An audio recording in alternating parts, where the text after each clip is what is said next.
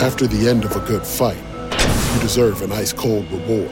Modelo is the mark of a fighter. You've earned this rich golden lager with a crisp, refreshing taste. Because you know, the bigger the fight, the better the reward. You put in the hours, the energy, the tough labor. You are a fighter, and Modelo is your reward. Modelo, the mark of a fighter. Drink responsibly. Beer imported by Crown Imports, Chicago, Illinois. Say goodbye to your credit card rewards. Greedy corporate mega stores, led by Walmart and Target, are pushing for a law in Congress to take away your hard-earned cash back and travel points to line their pockets. The Durbin-Marshall credit card bill would enact harmful credit card routing mandates that would end credit card rewards as we know it. If you love your credit card rewards, tell your lawmakers, hands off my rewards. Tell them to oppose the Durbin-Marshall credit card bill. Welcome to the latest episode of 5 on the Floor on the 5 Reasons Sports Network. Thanks for finding us on your favorite podcast app. We're on Red Circle now instead of Podbean, but also Google Podcasts, Apple Podcasts, Spotify, and more. You can also find us on the 5 Reasons YouTube channel, where you can find lots of other things, including plenty of content on the Miami Dolphins. If you just hit the like and subscribe buttons, and 5reasonsports.com, that is our article site. We do not have a paywall. Also, check out the great sponsors of the 5 Reasons Sports Network. This is where you should be betting. God, they've even got Greg Sylvander making money. Go to betteredge.com. That's bettor, edge.com /5 reasons. You'll get $20 to play. This is legal betting. This is not the offshore stuff. This is legal betting. What's really cool about it, though, you're betting against other people who are using the product. You're not betting against the book. So you can find the line that you want, which is a really cool feature. So go to betteredge.com /5 reasons. Again, betteredge.com /5 reasons, and you get $20 to play. And now I'm on the IR just for an episode or two. So today's episode, you'll be surprised who shows up. Down the Biscayne. Yeah. 5 on the floor, ride for my dogs. Where here's the thing, you can check the score. Hustle hard, couple scars, wearing rubber frauds. Just like Butler said, you in trouble, y'all. Kept the floor playing, got it all banned. Y'all seen the block, stop with one hand. And Pat, we trust, it's power, have the guts. We're here to bring the heat, y'all can hang it up. Welcome to 5 on the Floor, a daily insider show on the Miami Heat and the NBA, featuring Ethan Skolnick, Greg Sylvander, and Alex Toledo, plus others from the 5 Reasons Sports Network. Welcome back to 5 on the Floor. I am your host, Greg Sylvander. With me on tonight's episode, not Ethan Skolnick. We thought it was going to be Ethan Skolnick, but he all of a sudden is not on the show. We think he fell asleep, but we don't know that for sure. We hope you're okay, Ethan, wherever you are. With me is Alex Toledo at Tropical Blanket. And tonight's floor plan, we are perusing around the Eastern Conference, folks. So we previewed the Philadelphia 76ers. So we got a full Sixers breakdown. Now we are shifting gears to the Toronto Raptors. So who better to break down the Toronto Raptors than our own?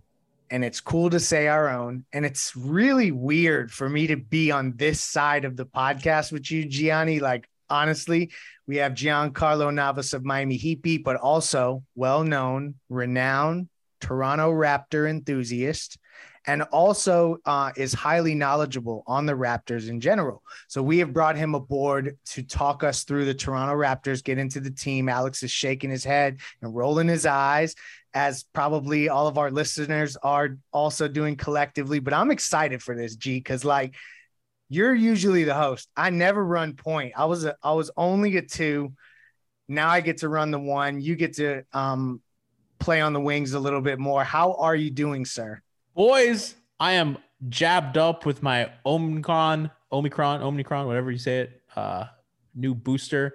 I'm hopped up, ready to go. I have takes. It's good to see your beautiful faces. Alex, always not smiling. Shout out to Ethan. Hope you're doing well. Rocking my Toronto Raptors championship edition hat. I have a Heat one over here. You know, if this is on video, I don't know. I got the Miami one.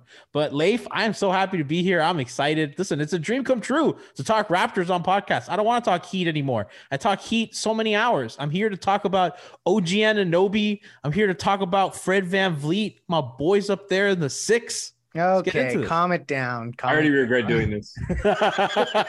Just, all right. Biggest mistake you made, Ethan.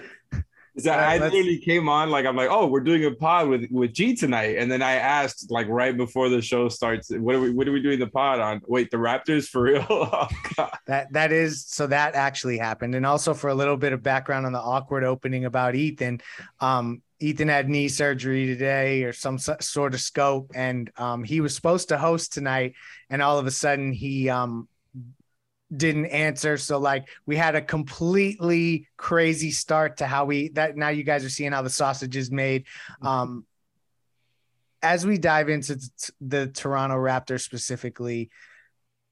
So here's the common thread, I guess, that Heat fans can at least appreciate. I think, and I heard a show recently where Nekias Duncan was on, and I can't remember the gentleman's name whose podcast it was, so I apologize to him in advance. But they talked about how the Toronto Raptors and the Miami Heat, from a defensive perspective, if there were two teams you were going to be watching to really learn defense, it would be those two teams because of the amount of switching of coverages, mid-possession, and just all of the different crazy stuff that they do. That's probably more X's and O's driven, and we'll get to that later in the show. But G, just kind of start us off. Tell us about what the Toronto Raptors did over the offseason. I'm under the impression they didn't do much, but sometimes there's these names like the Raptors have this their own culture. So there could be like a ninth man coming up that's going to all of a sudden be great. What did they do over the summer that I need to know about? I think the biggest impact, and he's honestly one of the free agents that I thought Miami should have gone hard after. Former champion of last year's Warriors teams, Otto Porter Jr. He's a Raptor now. He fits in perfectly to everything they do. He's one of those 6'8", 6'9" guys who can shoot, who can switch, who can dribble a little bit, and he just fits into everything that they do in those really mutant monster lineups. And he's a guy that I think Toronto and Miami have similar needs, especially on the wings and stuff like that. So he's a guy that I would have loved in Miami. I think he would have been a guy to fit in really nicely next, kind of replacing PJ Tucker. But unfortunately, that's not how that went. But that signing, I think, is really big. Not just because I don't even think, guys, it's like the value of, okay, we add this guy. I just think taking him away from their competitors means a lot because he could have really helped Milwaukee. He could have helped Milwaukee a ton. Could have helped Miami, the Clippers, Philadelphia, even, if they had gone a different route, a little bit cheaper. So there's a lot of teams. Boston could have used them. There's a lot of teams that could have used a guy like him. So I thought that was their biggest move of the offseason. I think it was one of the more underrated moves of this offseason. And I know that he's a little older and he had some down years in Chicago, but if his play with the Warriors indicated anything, it's that guy still has something left in the tank to help championship teams. I think it's interesting you went there. I know we led into what changed. They didn't have a draft pick. So you're right. That is Otto Porter Jr. was the only guy. And I know that there were parts of the offseason where I heard him connected to Miami. As I kind of reconcile the information I was getting at the time, I think it was probably bullshit, frankly. I don't think they were that interested. But at the time, that was the information that was floating around. Alex, let's kind of turn the page away from what they didn't do and talk about, I think what a lot of like the smartest NBA people may say is one of the more, and G, keep me honest here because you're more plugged into NBA, like the general NBA population than I am. But Alex, Scotty Barnes, like, is he the quintessential best wing prospect in the league right now? What is your thoughts on him? Because he was like the guy that like you could not trade for Kevin Durant in the middle of the offseason. Like, I know that like Zach Lowe has said things about Scotty Barnes being like one of the most valuable player assets in the league.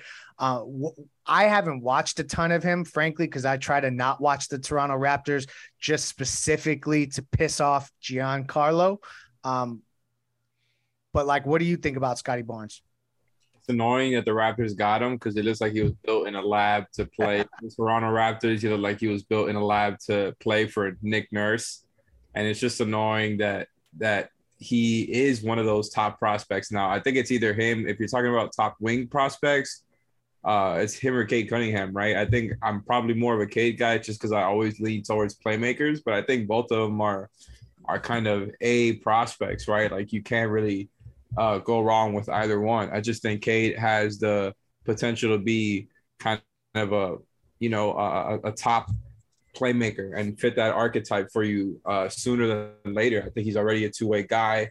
Regardless, that's not what we're here to talk about. I think Scotty Barnes is going to be like the X factor. And I know that's, general corny NBA talk, corny sports talk when you talk about X factors, right? But like his development, he is one of those guys where he could have a major leap in year 2 based on his athletic prowess, the fact that he's already kind of pretty strong and physical. It's not like he's one of those guys who really has to grow into his body a lot more. Like he could just keep growing for all we know. But I think he's generally pretty skilled all around. And so if he has a massive year 2 leap, I think that's how the Raptors have a path to be, getting to be a team that can make a late run. Because I think as of right now, they look like a pretty frisky team. They're the classic, you don't want to play them in the first round team along with the Heat. But I think all of it kind of depends on Scotty Barnes and just how much he can develop within a season. Because I think we saw how much he did get better as the season went on, right? Same thing with Cade, right? But just in general, that is kind of what's going to separate them being a cute story team to a real frisky, competitive team that has a long shot at the conference finals. I like the use of the word frisky there multiple times. It'll be interesting to see when they get to become a scrappy team.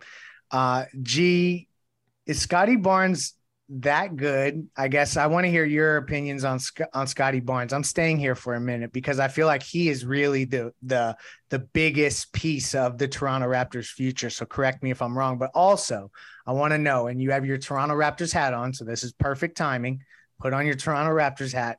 Would you have traded Barnes for KD given the circumstances? I mean, all things aside, I mean, I guess I don't know what the deal is. There's a lot of details missing, but like face value, how do you feel about that? And what's the upside of Scotty Barnes in year 2?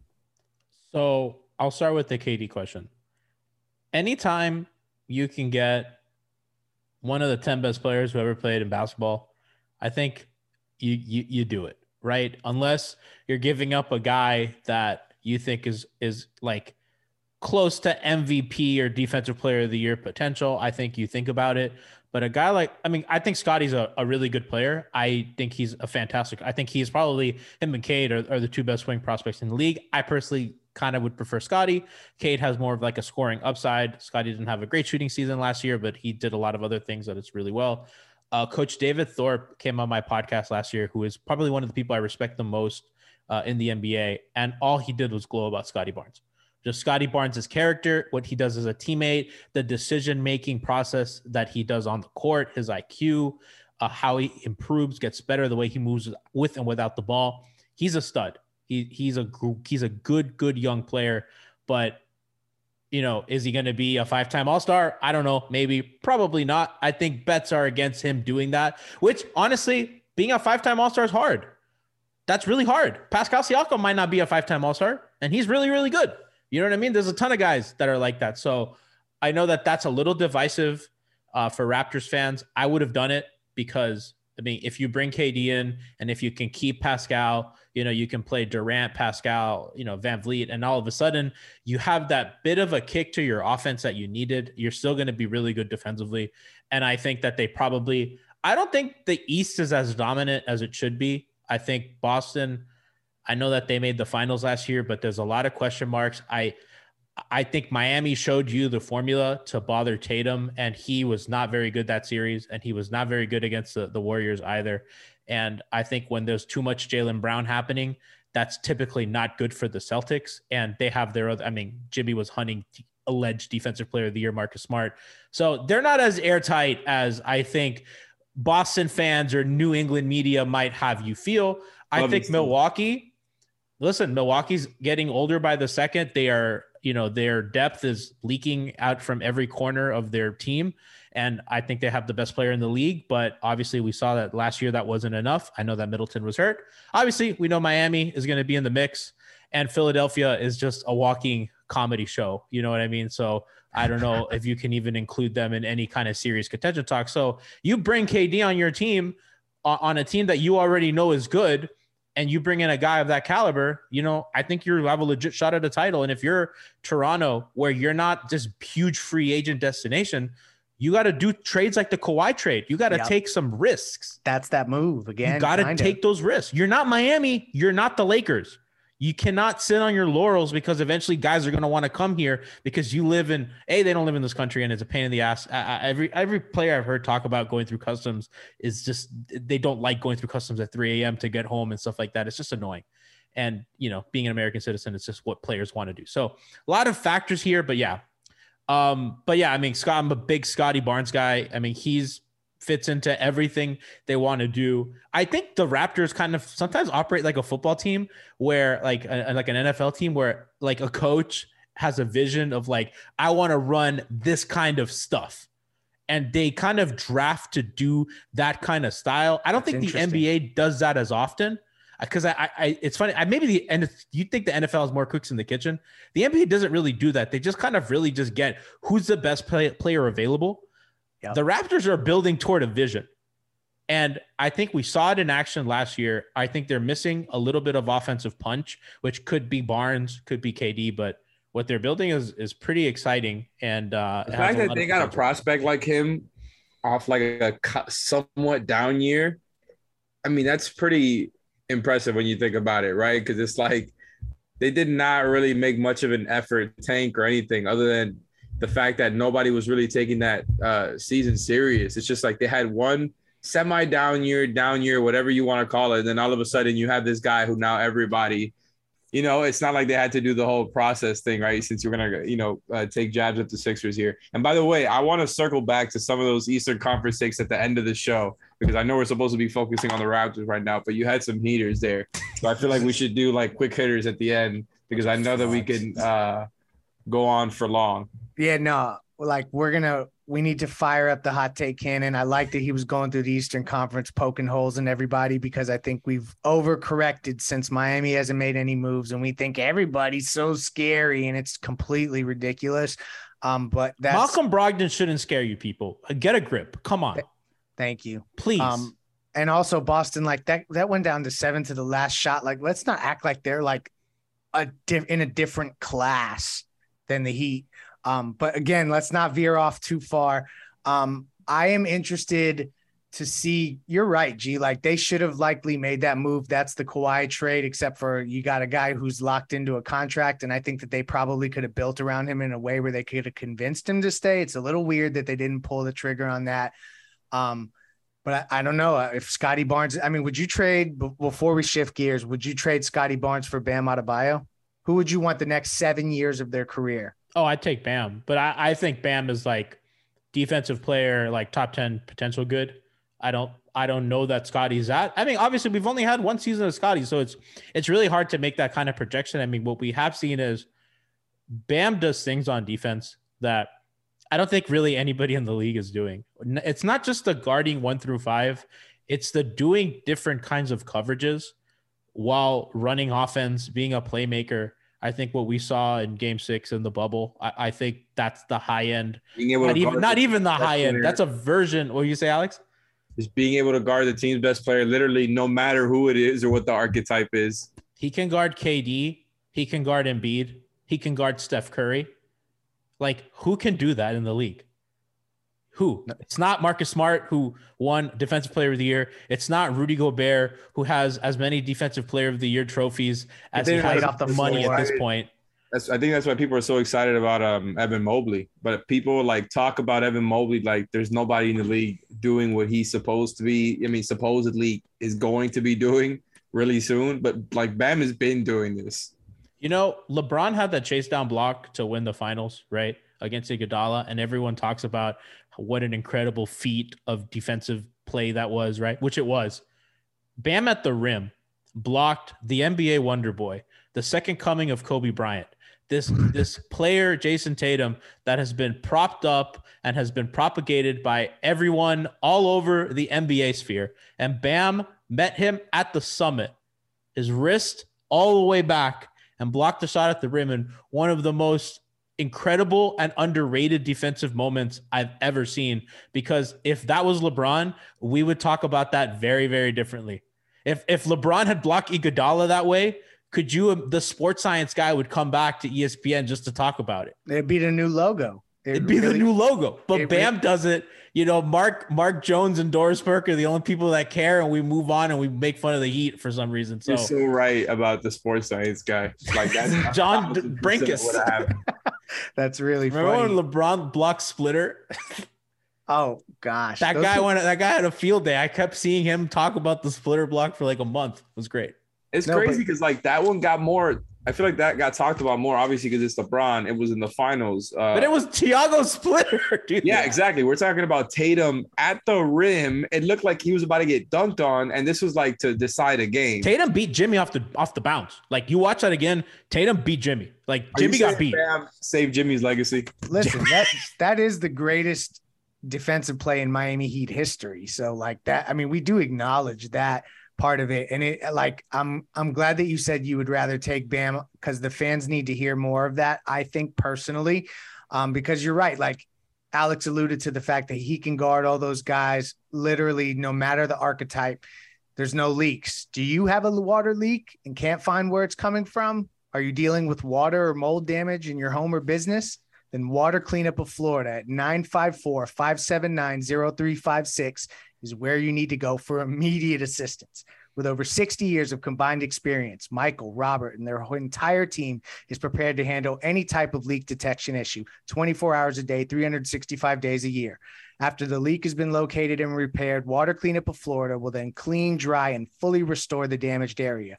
Water Cleanup of Florida is fully licensed, insured, certified. They provide the one-stop shopping that busy homeowners and business owners require. Their service areas include Miami, Broward, and Palm Beach County. Call Michael anytime on his personal cell, 954-579-0356. Again, that's Water Cleanup of Florida, 954-579-0356. Follow them on Facebook, Instagram, Twitter. They have 70 plus 5-star Google reviews. Check them out. We co-sign them heavily. If you got the schmutz, they have the guts. This show is sponsored by BetterHelp. What's the first thing you do if you had an extra hour in your day? Go for a run, take a nap, maybe check the stats of the latest Miami Heat game? I've got a better idea. A lot of us spend our lives wishing we had more time. The question is, time for what? If time was unlimited, how would you use it? The best way to squeeze that special thing into your schedule is to know what's important to you and make it a priority. Therapy can help you find what matters to you so you can do more of it.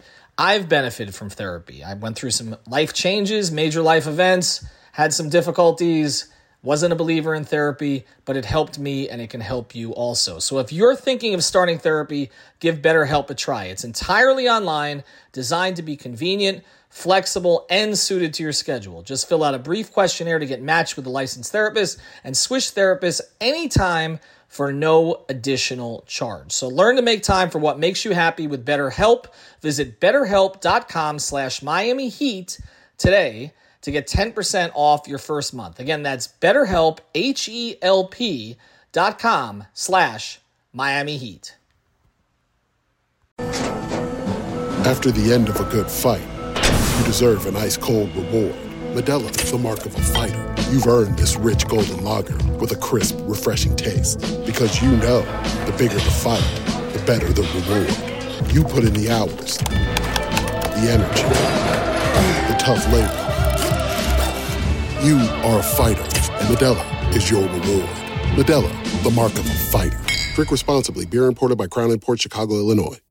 Say goodbye to your credit card rewards. Greedy corporate mega stores, led by Walmart and Target, are pushing for a law in Congress to take away your hard-earned cash back and travel points to line their pockets. The Durbin-Marshall credit card bill would enact harmful credit card routing mandates that would end credit card rewards as we know it. If you love your credit card rewards, tell your lawmakers, hands off my rewards. Tell them to oppose the Durbin-Marshall credit card bill. All right. You like how I sneak that in there, right? Greatest ad read. You are as good as ad reads as Bam is on defense. The only ad read that's better was the 9/11 ad read that Sixer guy had. The direct TV. Oh, yeah. Wait, chill. That's a friend of the show. I think it's great. What are you talking about? That's legendary. It was Keith Pompey, legendary. Keith Pompey. You know what? I don't else know that you know I know what's who not that tough. is, but Pompey on Sixers, is that what his ad is? I don't know what you guys are talking about, so I'm just gonna conveniently move on to the next segment as Ethan would push this thing along. Go to DirecTV. Take a page out of his playbook. I mention one thing about defensive plays because and real quick, because I don't think this play gets mentioned. I think the second greatest defensive play in Heat history is one that I don't think anybody remembers, and it's truly, I think the craziest thing I've ever seen Dwayne Wade do, where Tyson Chandler is rolling on a pick and roll. Dwayne is at the nail and Chandler's at the semicircle. And Dwayne Wade at 6'4" somehow gets from the free throw line to in front of Chandler at the rim and blocks him one-handed. I could not believe what I saw. For a guard to do that behind the play and then score on the other end, it's like no one talks about it. And that is like the greatest thing I've ever seen an athlete do. I don't understand how that happened. I've watched it a million times, but I just wanted to give my boy D-Wade a shout out because that play is forgotten because they didn't win that series. And it was the worst. No one wants to watch those games over again, but the unfortunate thing, and I promise we're not veering down this different road. I promise listeners, Dwayne is the one reason to go back and watch that stuff because he really was like at that point, mind, body, spirit connection. He was at the height of some of that stuff where you kind of figure out like the timing of things and you're still athletic enough to get up high enough. And there's just, he was really at a level and we don't talk about it enough. You're right about that. That defensive play should come up more often. But as we talked about the frisky Toronto Raptors and that they would be, I'm laughing. Sorry. I don't mean to make, to just laugh at that, but it's just funny to think about calling them frisky. Like, so does that mean they're a 7 seed, Alex? Like define frisky. Like, are they a play-in team? Are they better than a play-in team? They're destined to be a 7 seed unless, again, if Scotty Barnes just develops a lot faster than everybody's expecting, right? Like if he just becomes an all-star level player this year, then I think they're on a different trajectory. Like I think they might be competitive enough to deal with other teams at that point, right? Because he's at a different level athletically. But why do you say 7? I think 7 is they're right there. I think they're gonna be 6-7 because it's pretty deep. Who do you think's better than them? Like I don't know if you've done Cleveland's better than them. All right. So if we're just talking Eastern Conference, I think let's start, right? We've got Milwaukee, Boston, you got the Heat, you've got the Sixers, you've got the Nets, you've got the Cavs. What are we doing with the Nets? Bulls, all of those teams are going to be good regular season teams. What have the Bulls done to inspire confidence in that? Because we have no idea if Lonzo teams has a working knee. DeMar DeRozan, I promise, is not going to do that again. And you're putting in career winner Zach LaVine, and I put winner in air quotes. Like, what has that guy ever done? So it's the Raptors are better than Bulls. All I'm saying is the East is deep with teams that should be good in the regular season. I think it's full of a bunch of okay teams. Like Cleveland is going to be cute, right? They have little. I think they're going to be good. I don't think they're going to be better than Toronto. I don't know, man. I don't think there's a way in hell that they're better than Toronto. I don't know. I think you're going a little too far there. Because you like Donovan Mitchell that much?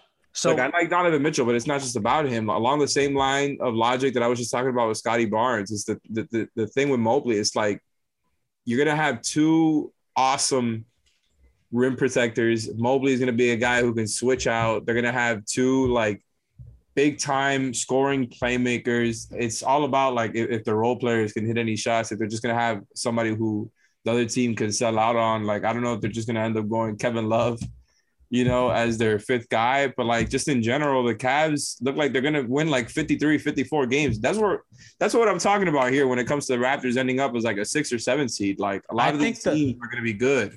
I think the Cavs probably have more championship equity. Not that they're going to win a championship, but I think they have more playoff equity. because they have a better like kind of go-to scorer, and I think that they have enough defensive players that they can kind of eke their way into a series win. I think Toronto, you have some questions about their offense, and I'm sure we're going to get into Van Vliet and his finishing and all that stuff later. But in the regular season, you know, as Kenneth Arnovitz said, grown men win basketball games. You know what I mean? Like Cleveland's very young and Toronto is full of vets, and Scotty's really the only young guy. You know, you add another vet in Otto. I think that team is pretty shoo-in for a top 6 or, you know, 5 or a 6 spot. You know what I mean? Like you look at Brooklyn, I don't think last year inspired too much confidence in 2 dudes that are always hurt. And what's Joe Harris's situation? There's a lot going on over there. I just talked about Chicago. Atlanta is like the biggest question mark. Like they're so Jekyll and Hyde all the time. But there's like 9 good teams in the East, though, is my point, right? Like there's going to be a lot of teams that are going to be in a similar range wins wise, I think. So, and I think Miami's probably an injury away from kind of dropping to 5-6. You know what I mean? Like they're going to be in that range. Yeah. You know? I mean, like, so what's Toronto's path then, G? Like if you're saying as you go into the season, your expectations for them are somewhere in the 4-5 range. Is that the vibe? No, I think 5-6. I think 4 is like everything breaks right. No one gets hurt. Scotty is like amazing. And Fred VanVleet can suddenly like finish at the rim. That's like high end. Gary Trent starting next to Fred VanVleet. Keep me honest. Is that how that's happening? Mm-hmm. So Gary, the thing with Gary is like, I like Gary. I do think that he has his warts, and I think like a lot of shooters, he can be pretty streaky. And I think his defense is sometimes not great, but they don't really have a 2 guard that they like. You know what I mean? So it's like, it's him and Fred. And I don't really think either of them you want at point guard. Honestly, like a guy like Kyle Lowry makes a lot of sense there. You know what I mean? A kind of organizer to your offense. Even theoretically, Dragic, not really like kind of point guard that they need, because Dragic is kind of a get the ball up the floor and get the ball in the net kind of guy, not really a distributor. So Fred kind of takes on that role, which I don't think is his optimized role. I think he's a really good passer. He doesn't turn the ball over as much as you'd think. And he's a really good shooter. I think his kind of finishing is really his Achilles heel and is ultimately what's going to cap him and this team. But they don't have kind of that point guard that I think you're super comfortable with. And I think most Raptors fans would probably agree with that. But their strength is in the wings. You think that their vision is like, we have 2 and maybe 3 with Scotty, depending on his development, 3 places that we can consistently generate some offense from. When you're including Van Vliet, when you're including Siakam, and then you're including again Scotty if he develops at a fast pace. Like I think that's kind of the best case scenario for them to win games in the playoffs. It's like trying to evenly distribute it between those guys and not have a predictable game plan, just because I don't think they have the offensive talent to have a predictable game plan. I think they got to kind of switch it up and get a little creative, because like Siakam is a really good player. He's not a traditional guy who you just run offense through. Like you cannot go heliocentric with any one of those guys, right? So I just think they're a type of team where if they can figure out like the kinks of a motion offense, and if they can like figure that part out, they could be scary for real, because I just think it's all about their rhythm and their tempo, because the spacing could get wonky, specifically, like you said, if Trent or Van Vliet are streaky, if you consider those guys streaky, they're the spacers, right? Outside of that, it's like Scotty and Precious, right? By the way, we got to give Precious some love, who showed some stuff at the end of the season. Like he might end up being their starting 5 for all you know. No, I don't think there's a question. He'll probably it's going to be between him and Boucher. Wait. But wouldn't they start Siakam, Barnes, OG? I don't think they'll start Pascal at the 5. I know. So last year, so I mean that was the 5-man combination that played the most minutes last year. Yeah. So Pascal and Precious together without any other big is their highest used big combination. Pascal at the 5 is their second most, and they're separated by a minute. I think that they'll probably start Achua and they'll close with Siakam at the 5. I know that it's something that even when Ibaka was there, Nurse didn't want to go to, even though I thought it was more effective. I'm curious as to how they play that, and the way that Nurse decides to do that is really going to dictate a lot. I think theoretically he'd like to play Achua with Siakam, but if that's just going to hurt your offense too much, then it just becomes untenable. You need as much spacing as you can, to kind of touch back on Van Vliet, finishing numbers at the rim by season from most recent to rookie year, 50%, 44, 48, 49, 48, 39. That's abysmal. Okay, I want to ask you something here. And I think this is going to really be a nice little bar for where your fandom lies right now and which percentage is higher than the other. I think you know what's coming. I'm trying to set you up so you can think about it for a second. But if the Heat and the Raptors, as they stand right now, were to play each other in a playoff series, I'm not even going to give you home court, and nobody has home court advantage. I just want to hear your thoughts on that series and what it would look like right now in a vacuum, given that the Heat are coming into this season smaller and everything that has been talked about over and over and over for months at this point, right, that we already know about them losing PJ, just bringing in Jovic over the summer. As it stands right now, let's say 9 months from now or whatever, however long it would be when the playoffs were to start. So, projecting forward a little bit, who would win in that series?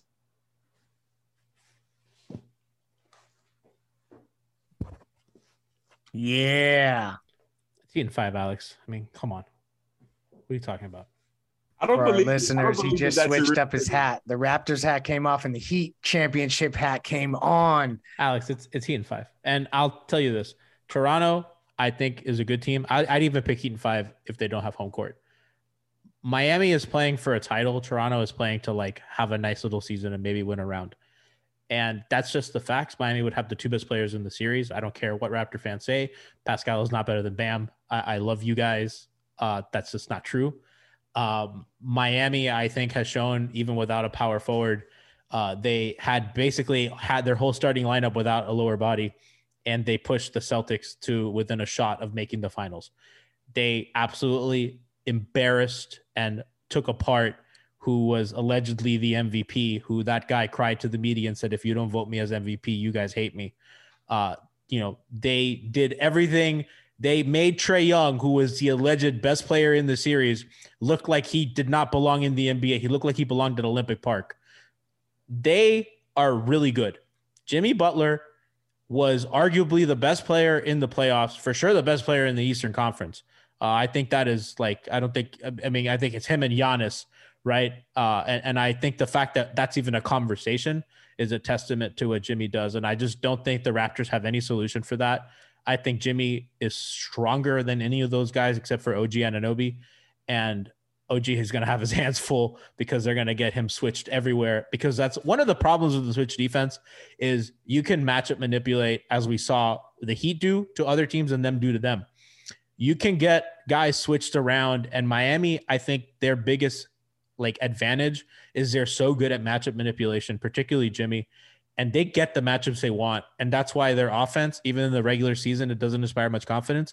In the playoffs, they make it work because they can get the looks they want when they want them, when it counts. So I think I just wouldn't pick Toronto. I mean, even if Miami has a poor regular season, they're just too good unless they're hurt. And Jimmy looks like he did, in that Bucks series that we don't talk about anymore because there's a lot went into that. What Bucks series? Well, yeah, exactly. What Bucks series? Yeah. I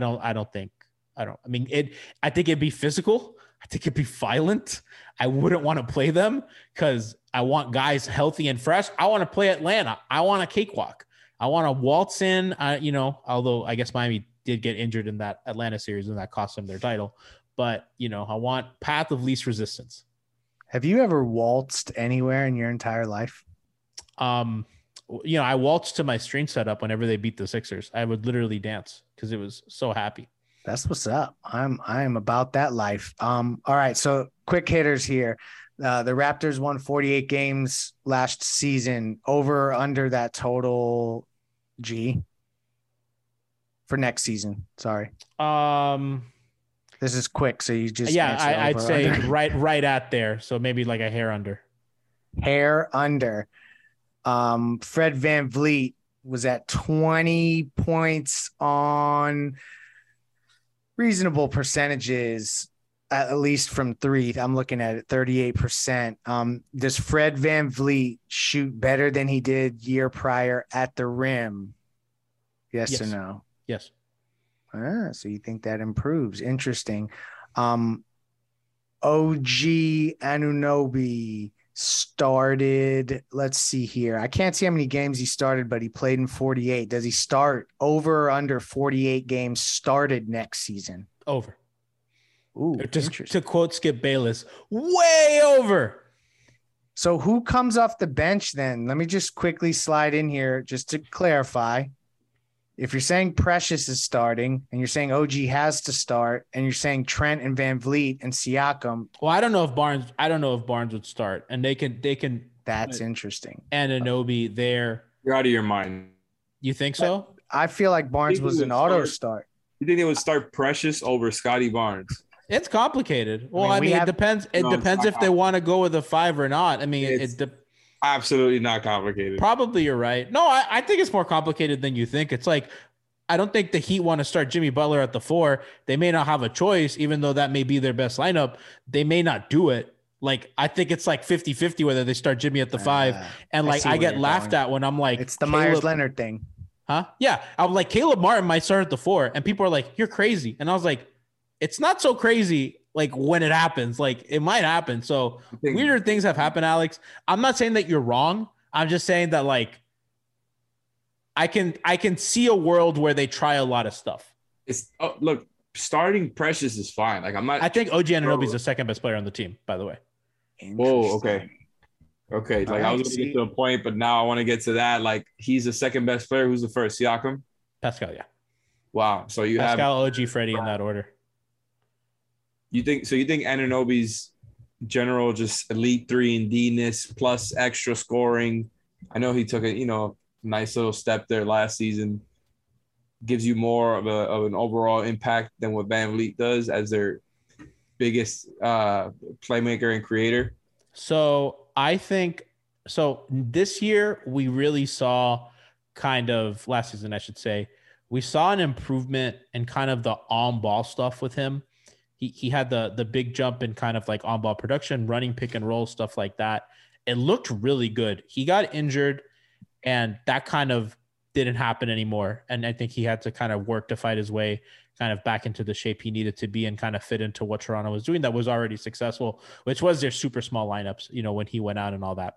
OG plays the 5 a lot too, by the way. So like Pascal would probably not even be defending the center when OG's out there. OG often defends the centers. We saw that in the bubble series where OG would guard whoever Boston's 5 was, and same in the regular season. So, I think they'd rather have Pascal as a helper anyway. I have OG on the ball. So, Alex, I think, like the same way we don't know who's starting at the 4 for Miami, I think Toronto's kind of starting lineup is going to be something that we're going to see develop over time. And Nick Nurse, like Eric Spoelstra, will like to tinker. He'll try a bunch of stuff, and then they'll see what works. I just think the idea of like Precious starting and not Scotty is absolutely blasphemous. I agree. I agree. But Precious, like I think Precious should start for them probably, but I think Eric Spoelstra started Luke Babbitt. I think their closing lineup, Precious should not be in it. Like I think that's fair. Is Precious Achiuwa like more egregious than Luke Babbitt? Like there's been some placeholder starters.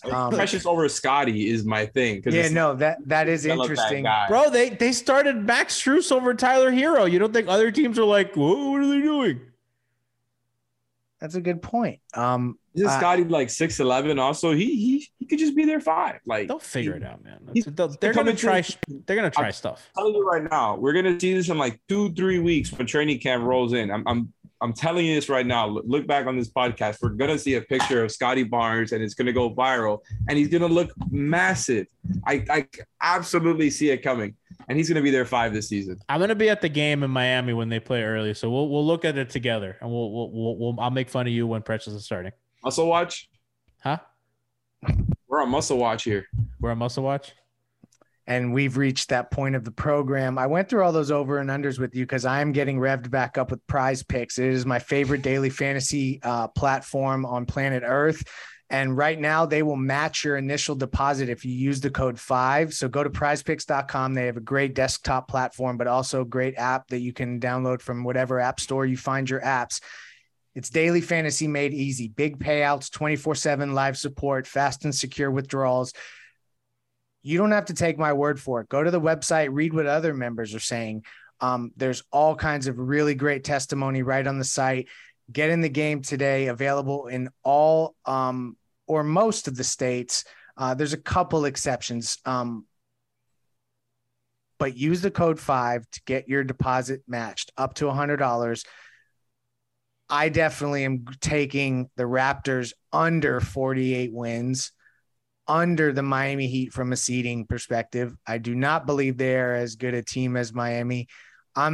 It's refreshing to hear G come on this show and say the Miami Heat are playing for an NBA championship next year, and whatever other team is doing, whatever other team is doing. Because if you were to pulse check Heat fans on one specific social media platform, which is a small percentage of the total, you would think that they're heading for a lottery season. Closing thoughts. I know Alex wanted to rapid fire a few hot takes. This is kind of the open forum section. Ethan, this is when Ethan starts to sweat. Like, what are we going to say on this show that we shouldn't? So the floor's yours, as we say here at 5 Reasons Sports Network. Alex, I'll start with you. You wanted to call out some of those hot takes from earlier in the episode? Yeah, I mean, G just stuck some in there about like the Sixers still being a comedy show, which I'm always a proponent of those jokes. I just think it's hard to throw the jokes their way this offseason after they took our guy, considering the Heat had just done the same thing, taking PJ Tucker away from a conference rival. Yeah, I know. And then on top of that, they added DeAnthony Melton, who's like a legit good player. They added some depth pieces with, Daniel House, Trezor are not going to make any real difference, but they just added like actual depth along with good players. They had like a decent summer, so it's hard to throw the jokes their way, even though I'm still not taking them serious as a championship contender. Like, watch, that's a given with me. Alex, I'm gonna read to you. So when the PJ news broke, I was on vacation in Italy.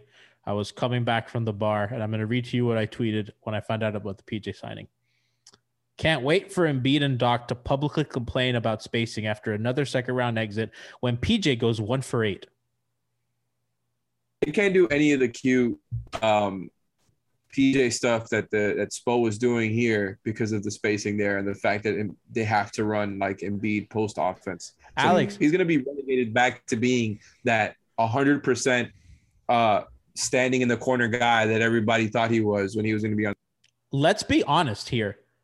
Miami lost for a couple reasons. One of which was PJ Tucker lost them the series because the big shift, there were 2 big shifts in that series. One was Rob Williams deciding not guarding PJ Tucker in the corner. That was a move that the Celtics made, and it changed the series. The second one was going drop, because Miami clearly couldn't buy a jump shot because Max had lower body injury. Kyle had a lower body. All their drop killers had lower body injuries, Tyler, all that stuff. So what happens when PJ is ignored in the corner, Williams comes up to the nail. You have Horford in a drop. Bam is rolling into space, but Bam's rolling into 2 bigs. The shooters can't hit anything coming off the screen and roll. And then what's PJ left to do? They even tried having PJ trigger handoffs, similar to what they did against the Lakers, having Crowder do it when they moved AD onto Jimmy. They tried everything. And PJ's lack of a jump shot, and part of that was his injury, but PJ's lack of good, consistent shooting and like other areas of his game that he didn't have cost them a shot at the finals. So it's like Heat fans are really mad because they lost him. And I totally agree because I'm upset too. But like, let's also not forget what we just watched, because that dude was borderline unplayable on offense and he was actively like ruining anything that they had. So for us to now go, oh my God, Philly's so scary. They have less shooting, a worse coach, like what are we talking about? Like, I'm supposed to be scared of that because when Embiid is going to do his little post up on the block, right? They're going to run 2-man game with Maxey. And then somebody's going to be like, I'm not guarding PJ Tucker and I'm not guarding Tobias Harris. And Joel Embiid is a turnover factory. He's like, he mass produced turnovers like he's Henry Ford. And we're to now be afraid of that because every time we watch a playoff series with the Sixers, it ends the same way. Embiid is embarrassed. He coughs the ball up. He can't score. He starts complaining, and then someone else on the team gets blamed. So how many iterations of this do we need to do, whether it's Ben Simmons, whether it's PJ Tucker, Doc Rivers, Tobias Harris? We're going to keep doing this circle until we realize that doesn't work. So I'm not scared of them, and I will never take them seriously as presently constructed. Darius Days will have a better season next year than PJ Tucker. Write it down. Let's go. Good night. Gabe Vincent, too. Thank you for listening to the Five on the Floor on the Five Reasons Sports Network. After the end of a good fight, you deserve an ice-cold reward. Modelo, the mark of a fighter. You've earned this rich golden lager with a crisp, refreshing taste. Because you know, the bigger the fight, the better the reward. You put in the hours, the energy, the tough labor. You are a fighter, and Modelo is your reward. Modelo, the mark of a fighter. Drink responsibly. Beer imported by Crown Imports, Chicago, Illinois. What's so special about Hero Bread's soft, fluffy, and delicious breads, buns, and tortillas? Hero Bread serves up 0 to 1 grams of net carbs, 5 to 11 grams of protein, and high fiber in every delicious serving. Made with natural ingredients, Hero Bread supports gut health, promotes weight management, and helps maintain blood sugar. Hero also drops other limited edition ultra-low net carb goodies like rich, flaky croissants and buttery brioche slider rolls. Head to hero.co to shop today.